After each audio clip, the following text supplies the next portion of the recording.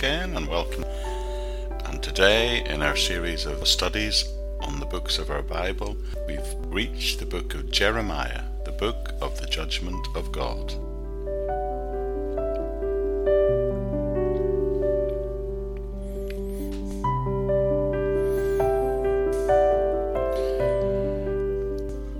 Jeremiah has been called by some the prophet of doom. Growing up in Northern Ireland, someone who always was warning of the potential disaster of a situation or suggested that things might not work out positively, they were often referred to as a bit of a Jeremiah. Perhaps a better description of him might be the prophet with a broken heart.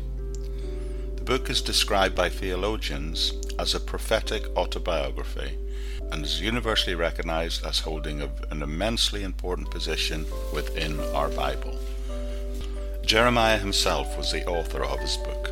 He dictated all of his prophecies to his secretary, Baruch. We are told that in Jeremiah chapter 36. We also found out that there was an original scroll which was destroyed. And then we are told that Jeremiah dictated another edition which included even more material. Sections of the book do indeed show evidence of part of it being composed in the latter part of his ministry. 2 Chronicles chapter 36 and the opening of Ezekiel both confirm that Jeremiah was indeed the author.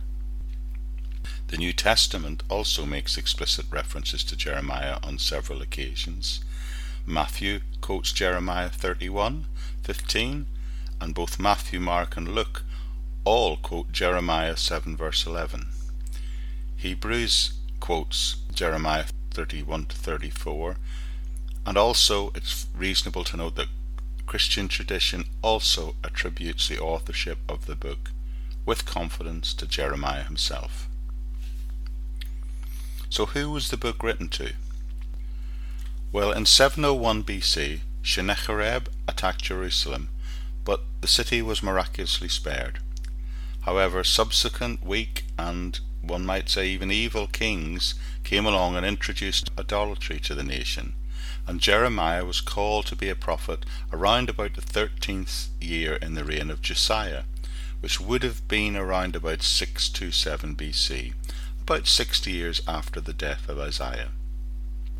In 622, the law of Moses was rediscovered, and Josiah, one of Israel's better kings, instituted spiritual reforms.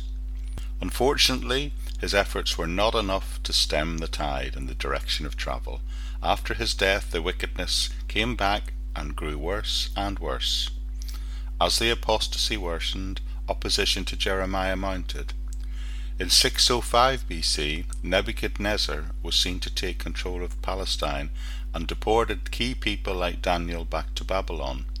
Jehoiakim rejected Jeremiah's warnings and in 601 rebelled against Babylon. There was another invasion in 597 BC. Then finally, Nebuchadnezzar overthrew Jerusalem in 586 BC. Jeremiah's ministry therefore stretched from round about 627 BC to approximately 580 BC. The main body of the book of Jeremiah is addressed to Judah and Jerusalem.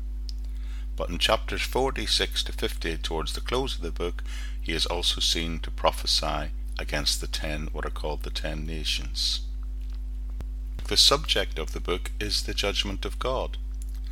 When Israel rejected Jeremiah's message, he warned of coming defeat at the hand of the Babylonians. Then he records that judgment. The message of Jeremiah is God judges his people and the world, yet he will still send the Messiah and establish his kingdom. People did not like to hear Jeremiah's repeated announcements, particularly that the Babylonians would conquer Jerusalem, destroy the temple and take the people captive. As a result of what he said, he suffered constant persecution. He was violently opposed not only by his own family and the people of the town, but by the citizens of Jerusalem as well. He was also persecuted by religious leaders, by the civil authorities, and by the kings of Judah. He was flogged and on occasions even imprisoned and threatened with death. An obvious feature of the book of Jeremiah is the unusually large amount it reveals about the author's personality. He was a man who was extremely saddened at the ungodly state of his people, and he unceasingly denounced the false religious practices that he saw, wrong social behavior, foolish government, actions that characterized the nation at that time. Jeremiah is a combination of history, biography, and prophecy. The closest thing to a literary structure is the fact that the book has a series of messages in it. In chapters 2 to 20, each of these messages begin with the words, "The Lord came." The structure of Jeremiah, therefore, is topical, not chronological. So it begins with an opening introduction in chapter 1, and then from chapters 2 to 45 we hear about the judgments against Judah and Jerusalem. Then from 46 to 51 there's this wider perspective taken when he prophesies judgments against the other nations of the world. And then it closes in chapter 52 with a sort of appendix. The theologians believe there are several purposes behind the book of Jeremiah. One of the purposes is to remind us that God judges his people and the world. When these messages were preached or written, their purpose was to get individuals to repent. The nation at that time rejected that message and the messenger, and the judgment subsequently came. After the judgment fell, Jeremiah wrote this book to both document it but also to remind future generation that God judges not only his people but the world as well. Another purpose of Jeremiah is to remind us that even though God must judge wickedness, he will still bring his plans to pass. The book is dark in places, but it is not just doom and gloom. Hope flashes throughout all its prophecies. Jeremiah revealed beforehand that the captivity would only last 70 years. And even beyond that, it's telling them that there are better days ahead and that the Messiah is coming, and so is the kingdom coming. So in summary, Jeremiah predicted the judgment on Judah and the world, and yet he saw hope in both the near and the distant future.